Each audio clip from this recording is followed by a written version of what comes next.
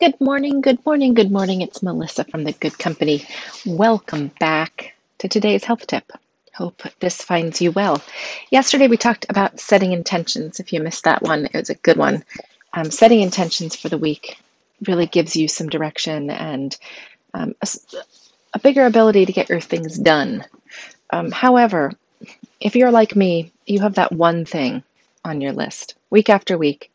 It sort of pops up on my list because I failed to do it the week before, because it's really important that I get it done, but there really is no time parameter. No one's barking at me to get it done. For me, generally, it's something like a healthcare form, a claim for something, paperwork that's sort of open-ended that requires me looking in two or three places for information, and I know it's going to be a pain to get it done. And it'll probably take me less than an hour. When I think about that, it's a joke. Of course, I have an hour to get it done. And God, it's going to feel so amazing when I cross that thing off my list. And next week, when I go to make a list, it's no longer on my list. It's that one thing.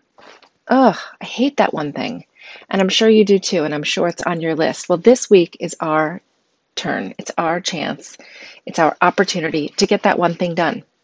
So I want you to set aside time, and I want you to set aside your best time of the day. So if you're raring to go in the morning, you're getting this thing done in the morning. If it requires somebody on the other end of the customer service line at 9 a.m., maybe you're pouring yourself a whopping cup of coffee at 8:45, get organized, and at 9 o'clock you're on the phone. And if you're an evening person, you're going to set that time aside.